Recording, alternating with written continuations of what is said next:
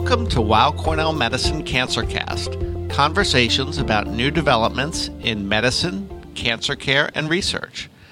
I'm your host, Dr. John Leonard, and today on the podcast, we will be discussing liquid biopsies and genetics in cancer screening, treatment, and care. Our guest for this episode is Dr. Pashtun Qazi, a medical oncologist focused on caring for patients with gastrointestinal or GI cancers at Weill Cornell Medicine and New York Presbyterian Hospital. Dr. Qazi is an expert in the area of precision medicine, where he uses the genetics of cancer cells to help personalize treatment plans for his patients. In addition, Dr. Qazi serves as the Director for Colorectal Cancer Research, as well as Precision Medicine Director for Liquid Biopsy Research at the Engliner Institute for Precision Medicine at Weill Cornell. Today, I'm looking forward to focusing our conversation on how these innovative tests and technologies are helping to diagnose and treat cancer. Well, Dr. Qazi, this is really great to have you here. This is a hot area, and I know you're seeing patients that are asking about this all the time, so thank you for joining us. No, thank you for having me. So I'd like to start with how you ended up in this area. I know you focus in gastrointestinal oncology, one of the major areas of medical oncology. What led you to focus in this area of precision medicine and in particular liquid biopsies? I would say for me, the choice of GI oncology was more so driven by my experiences and my mentors who I had at my training at Mayo Clinic in Rochester, which is home to a lot of innovation and research in the field of GI oncology as a whole. I also like the idea of care of GI oncology, patients with GI cancers being outpatient. A lot of it is moving towards targeted therapies, immunotherapies, precision medicine, going to the other aspect of care within GI oncology. That was one thing that I saw was already happening, and more so now than ever, advances are coming for patients with GI cancers, but in subsets of what I call precision medicine-based research. So that's how I ended up focusing on GI oncology and precision medicine.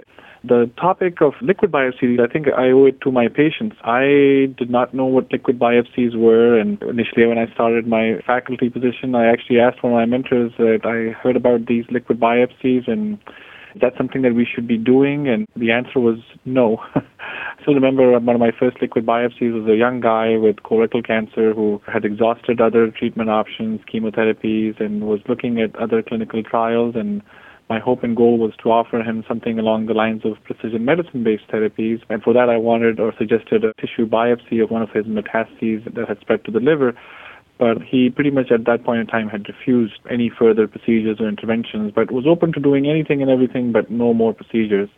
And that's where I had heard about the concept of liquid biopsies, that your cancer sheds DNA in the blood and you can capture that by just a blood draw. So technically the word liquid biopsy is a misnomer since there is no biopsy being performed, it's just a blood draw. And that's when I stumbled upon actionable findings which led to precision medicine-based therapies for this patient. And like I said, if it wasn't for the patients asking me the question of providing care beyond what was considered by the books, I wouldn't have ended up in doing more research on this topic. So our audience is familiar with the concept of a regular biopsy or a traditional tissue biopsy, whether that's through a surgical procedure or removal of a tumor or a needle biopsy or a fine needle aspirate. But liquid biopsy or looking at tumor-related materials in the blood really is a whole different sort of thing. I think everyone understands the appeal of not having to go through a procedure and surgery. What does evaluating tissue from the blood tell you about a tumor at a high level? The term liquid biopsies is a misnomer since no actual biopsy is being performed, but the blood draw is giving you the same amount of information and potentially even more than a traditional tissue biopsy or a surgery sample. A lot of this, interestingly, started in the world of prenatal diagnostics. As the fetus is going into the womb, it's shedding its DNA in the blood. Some of us may be aware that you can get a blood draw during the first trimester of pregnancy at about 8 to 10 weeks of gestation and know the sex of the unborn child or, for that matter, any genetic abnormalities. So, interestingly, some of the technology is by the same companies If you think about it, the cancer also is a foreign being in the person, and as it's growing and multiplying its DNA and contents in the blood, the same technology is now being used to identify and separate out cancer-related information from the person's information and get the information that you would be getting from a traditional biopsy. What are you looking at in the blood then for this type of procedure, and what are the sorts of analyses that can be done, and how do you sort out what's from the tumor and what's from the rest of the individual? Well, that's a great question, because this whole area or umbrella of liquid biopsies is expanding, and different people mean different things when they talk about a liquid biopsy. Traditionally, in the clinic right now, especially what's commercially available, is what we call looking at circulating tumor DNA, or ctDNA, the abbreviation, where we're able to analyze the genomic aberrations, mutation, other findings for which we may have a drug. Simplistically speaking, a lot of these are what I tell patients that they're more like a lock and key analogy, where finding mutations or aberrations in the cancer is finding if there is the presence of a lock for which we may have a pill or a targeted therapy that may be the key. Some of the new medications that we are having under the umbrella of precision medicine, they only work if the particular target in question is present within the tumor sample. Now, there are other things that are being measured as well. In breast cancer and some of the other cancer types, you can actually count the number of cancer cells, as that's how they metastasize or spread to different parts of the body. Additionally, there is research ongoing on other fragments or things that the tumor secretes that can also be detected to see if somebody is cured or not, if they have any leftover cancer in the body. So in terms of what a liquid biopsy is trying to measure, it could be measuring any of the different aspects of the cancer from the different lenses that I mentioned. And to your question on how is it able to tell the difference between what's coming from the cancer and what's coming just from the body, some of it is disease relevant. So as a GI oncologist, there are certain mutations that I might expect to find in a patient with colorectal cancer, and if I see that on the blood test, I know, again, cannot interpret any of this without the clinical context. So putting two and two together, I can say this mutation is coming from the colorectal cancer that the patient is diagnosed with. The other reference point is, I often get asked this question, liquid biopsies are not necessarily meant to replace tissue testing. In many ways, it's an adjunct, and it corroborates and adds further value in completing genotyping and missing pieces of information that the tissue wasn't able to provide, or changes in cancer that happen over time that can be non-invasively captured by the liquid biopsy. So you can always go back to seeing what was present in the tumor tissue genomic testing, and if that matches up, you know that this aberration or mutation that's present in the blood is coming from the cancer itself. In your clinical practice, when you see a patient newly diagnosed, you have a piece of the tumor typically, maybe you've removed the tumor or one area of the tumor. Does a liquid biopsy typically add more information at that point in time? Does it give you a better picture of all of the tumor in the body because everything is mixed up in the blood? Does it give you complementary material, or is it really just kind of reiterating what the primary tumor is doing? So in the context of GI tumors, I would say a liquid biopsy with some of these next-generation sequencing-based, broad panel-based testing platforms that are available both in-house at most academic centers as well as through commercial panels, they pretty much offer, like you mentioned, complementary information that the tissue would be providing. But one thing that I've been a very strong proponent of, and I challenge my colleagues and scientists alike, that if you look at the real-world data, even done in a clinical trial setting, the fact that you requested or ordered genomic testing to be done on a tissue specimen doesn't necessarily mean that it was actually completed. What do I mean by that? Well, there are practical barriers to getting complete genomic testing information on a piece of cancer tissue. Some of it has to do with sampling. In some cancers, this is more relevant than others. For example, in pancreas cancer, the diagnosis is made by a small biopsy that is made by an endoscopy, which more often than not barely gives you even enough material to even make a diagnosis.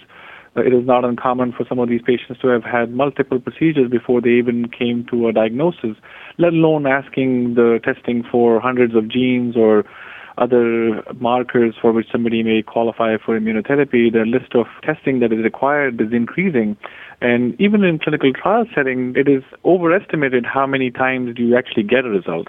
I would say this number is upwards of 20 to 30%, meaning 20-30% of the time there are failures, meaning that the genomic testing could not be completed or they wanted more sample. So that's the first drawback that tissue has, as opposed to if you look at head-to-head comparison studies using liquid biopsy in parallel, the completion rate of completing genotype testing in liquid biopsies is upwards of 99.9%. Unless somebody's test tube broke or some flawed error, the chances of liquid biopsy not yielding a result are extremely slim. The other huge advantage with liquid biopsy is the quicker turnaround time. We see patients from across the country, across states. Their sample may be in a different hospital or the community where they got their scope or biopsy done. Sometimes getting the actual piece of tissue to whichever lab you want the sample to be analyzed can take weeks on average. So that process is not efficient at all. And liquid biopsy turnaround these days is anywhere from 7 to 10 days. So to provide similar information and in a more timely, predictable fashion, I think there are many aspects that make liquid biopsy potentially a preferred approach. And there is this term used now as plasma-first approach that's being adopted by some cancers like lung cancer, and I think it's being proposed in other tumor types as well. You alluded to the availability, which is a really great potential asset, and the idea that a patient perhaps can get a second opinion or send material to an additional lab from the blood seems to me to be a great advantage. For what percent of patients does this sophisticated testing yield something that would make a difference in someone's care? And I know this is a moving target, but if you had to estimate for GI cancer patients, what types of patients does this seem to make a difference? Several important takeaways here. Firstly, one important aspect that you brought up with this question is it is not just about test, in this case the liquid biopsy, but also the disease in question. We call this, generically speaking, cancers that are high shedders, meaning that they shed a lot of DNA in the blood, versus cancers that are low shedders where you don't get much of a yield in terms of the amount of cancer DNA that's in circulation. Not surprisingly, if the cancers don't shed much DNA in the circulation, in that scenario, the liquid biopsy may not be that much of value. But GI cancers as a whole tend to be high shedders. There are multiple research projects and analyses that have shown that GI cancers, in particular colorectal cancers, tend to be very high clinical shedders. So the test, in my opinion, in these scenarios is more reliable as opposed to, let's say, a brain cancer. The fact that you can even detect circulating DNA even in patients with brain tumors, it's surprising to me to begin with, but not surprisingly, the assay may not be as reliable if the shedding is not there. In the context of GI cancers, the landscape is very quickly changing when it comes to precision medicine. We have now immunotherapy approved first line in an agnostic setting, meaning that as long as you have something called MSI high, you could be a candidate for immunotherapy. And that's not just for colorectal cancer, that's across tumor types. This is one of the few home runs in the world of precision medicine where if you do find an MSI high cancer, regardless if it's a pediatric bone tumor or adult brain tumor or colorectal cancer or breast cancer, these rare subsets do respond to immunotherapy. And when they do respond, I've seen the word cure being used by many experts alike. Now, if your sample wasn't sufficient to be tested for this aberration, well, those are situations that we cannot afford to miss. So that's just one example. The other example where I think a liquid biopsy is of particular value is these bile duct cancers or cholangiocarcinoma.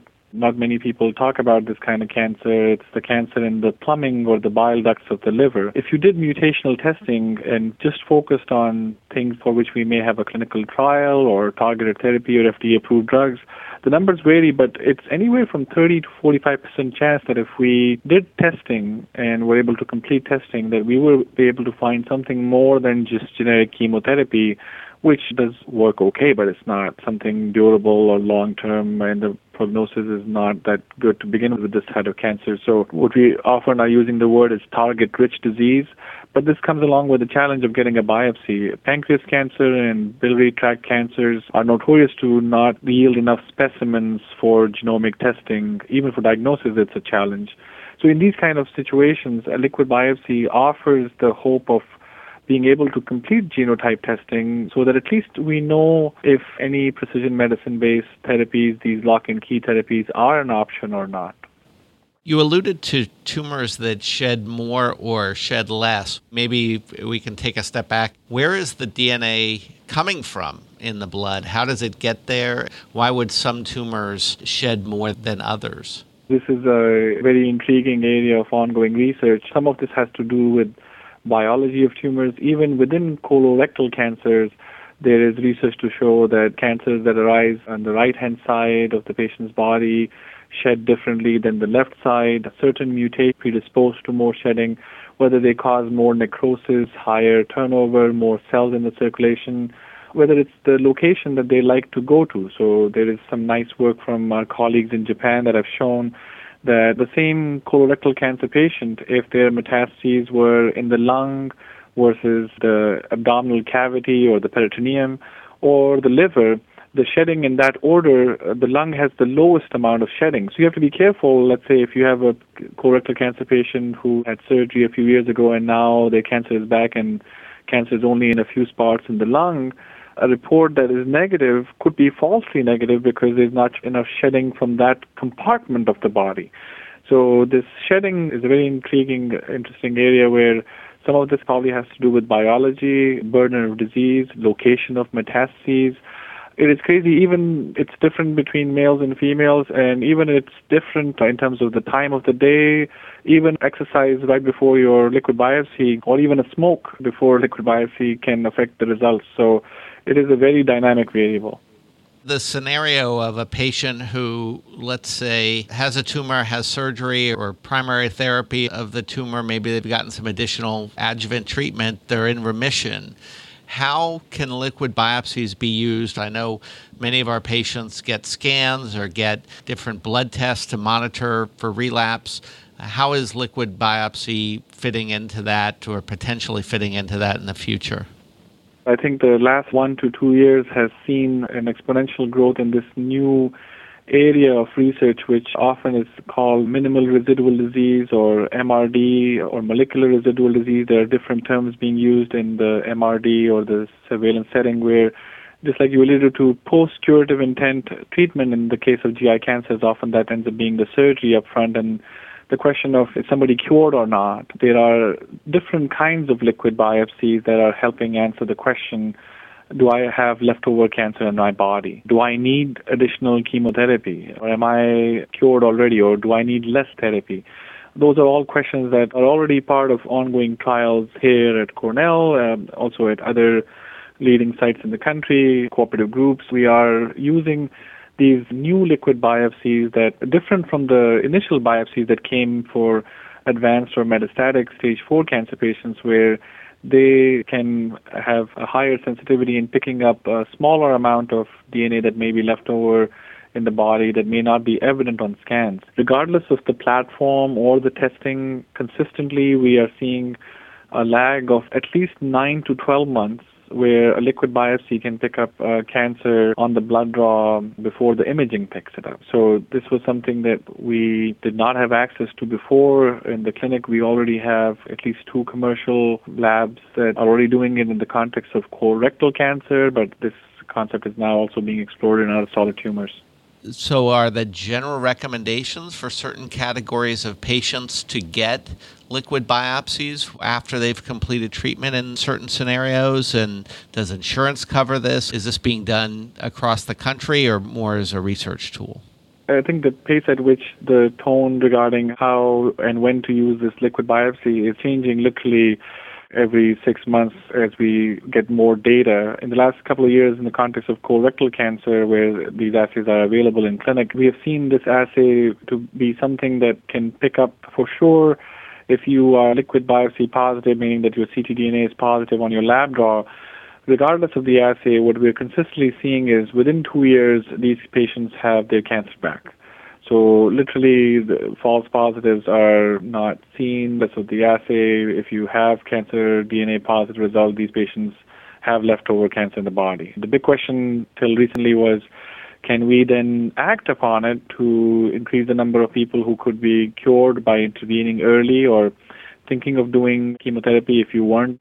At least in the clinic, till we get more trials, what I can tell you is, in a stage 2 colorectal cancer patient. So these are situations where most of the time these patients are already cured with surgery. There are a handful where we may need to do chemotherapy, and right now we make some of these decisions based on risk factors, pathology report, but it's not perfect and ideal. Currently, we have proof that if you have stage 2 cancer, regardless of the risk, and if you are ctDNA positive, that you will recur, and if your initial decision was not to do chemotherapy, this is one situation that most experts would agree that knowing that you will recur and there's nothing on the scans, it would make sense to do the adjuvant or the mop-up chemo if you weren't planning to do that.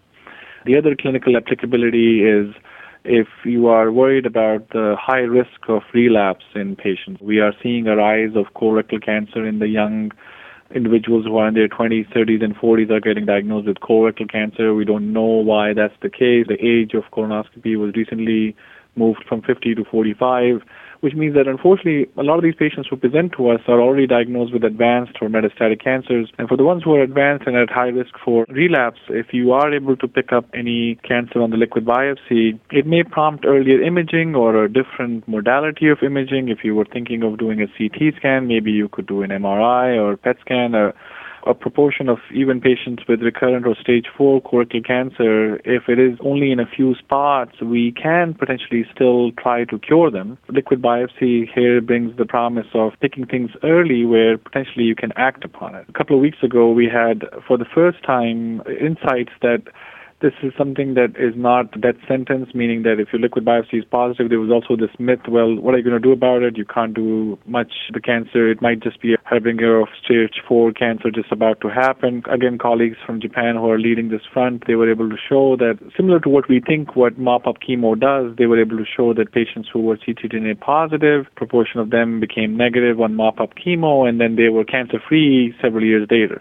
As opposed to the ones who were negative, interestingly, we're not yet ready to de-escalate or forego chemotherapy, but we were seeing first signs that the amount of chemotherapy, if they got chemotherapy or didn't get chemotherapy, didn't make much of a difference in the long run. So as these assays get better, as we get more understanding, the applicability is going to expand. Some of these assays are already Medicare approved, so it is an option that's already available in the United States. I would say United States is ahead in the clinic, at least from a commercially availability standpoint, of multiple kinds of assays that are available for patients with colorectal cancer right now, but the indication is expanding. I know that there are certain tests in this category that are starting to be used for screening. It'd be great to have your take on where those will be most impactful in the future. I think liquid biopsy is having an impact at every step of a journey of a patient with cancer. Initially, this was all in the advanced or metastatic setting, and a few years ago when there was interest in some of these companies and platforms started proposing that they can detect the minimal residual disease, I had my doubts, but I've been pleasantly surprised that this is something that is already now integrated into clinics. And then came the story of detection, like you mentioned. What I would tell from a scientific standpoint, one thing that you will notice that all the assays or tests that are looking at detection, they are trying to detect something called the epigenomics or the methylation marker signal. Apparently, these are signals that can not only allude to the presence of cancer, but patterns or the methylation patterns can also point towards the origin of the cancer. Again, there are multiple platforms that are trying to get into the space. Last year, one of the platforms is already available. Again, within this bucket of options, there are some screening or detection tests that are cancer-specific. So there are some tests that are only meant for colon cancer, and some of the trials are already more than two-thirds completed, and soon we would have updated results and probably approval of some of these blood-only tests. I know there are stool-only tests for detection that are available, and again, Medicare approved. Soon we would have blood-only tests for detection for colorectal cancer. But there are other tests that are multi-tumor panel-based, so they hope to detect many kinds of cancer and maybe point towards what is the origin of cancer. While I would say at first face value, it seems that the sensitivity of these new detection assays, again, it varies by tumor type, and some of that might have to do with the shedding like we talked about.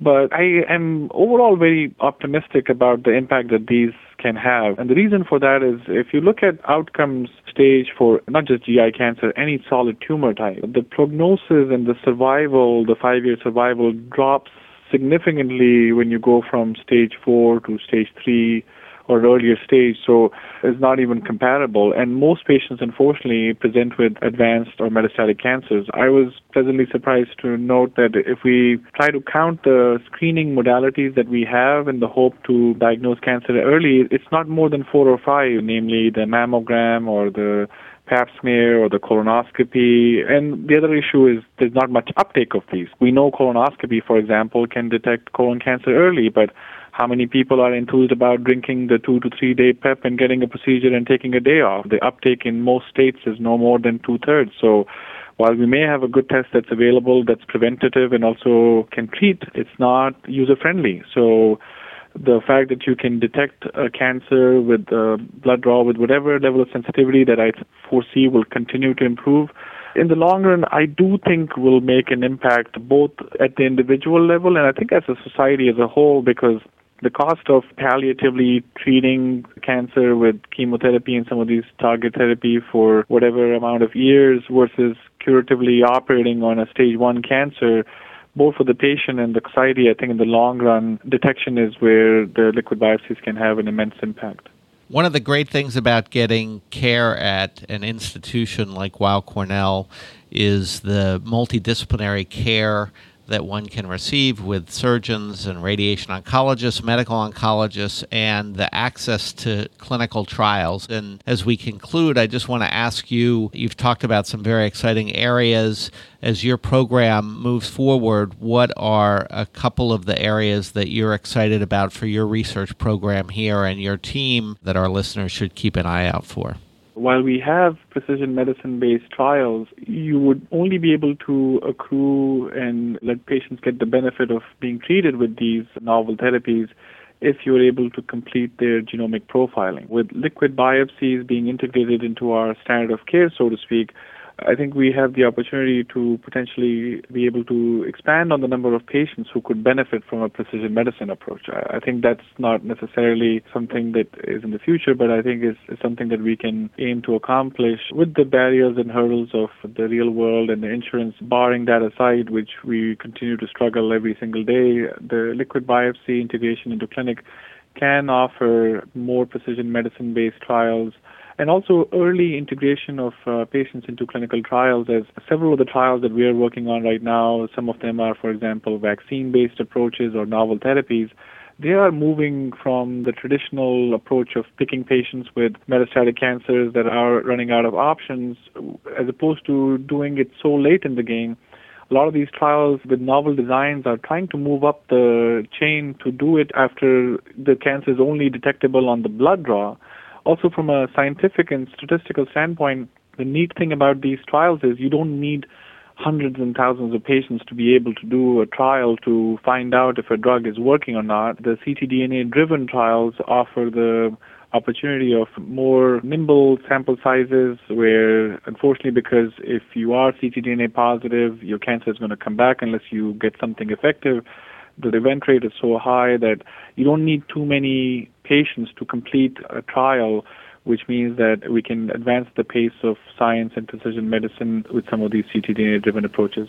Well, thank you very much for joining us. This has been a really great discussion on a complicated topic, and thanks for all the work you're doing in this area. I'd like to invite our audience to download, subscribe, rate, and review CancerCast on Apple Podcasts, Google Podcasts, Spotify, or online at weillcornell.org. We also encourage you to write to us at cancercast@med.cornell.edu with questions, comments, and topics you'd like to see us cover more in depth in the future. That's it for Cancer Conversations about new developments in medicine, cancer care, and research. I'm Dr. John Leonard. Thanks for tuning in. All information contained in this podcast is intended for informational and educational purposes. The information is not intended nor suited to be a replacement or substitute for professional medical treatment or for professional medical advice relative to a specific medical question or condition. We urge you to always seek the advice of your physician or medical professional with respect to your medical condition or questions. Weill Cornell Medicine makes no warranty, guarantee, or representation as to the accuracy or sufficiency of the information featured in this podcast, and any reliance on such information is done at your own risk. Participants may have consulting, equity, board membership, or other relationships with pharmaceutical, biotech, or device companies unrelated to their role in this podcast. No payments have been made by any company to endorse any treatments, devices, or procedures. And Weill Cornell Medicine does not endorse, approve, or recommend any product, service, or entity mentioned in this podcast. Opinions expressed in this podcast are those of the speaker and do not represent the perspectives of Weill Cornell Medicine as an institution.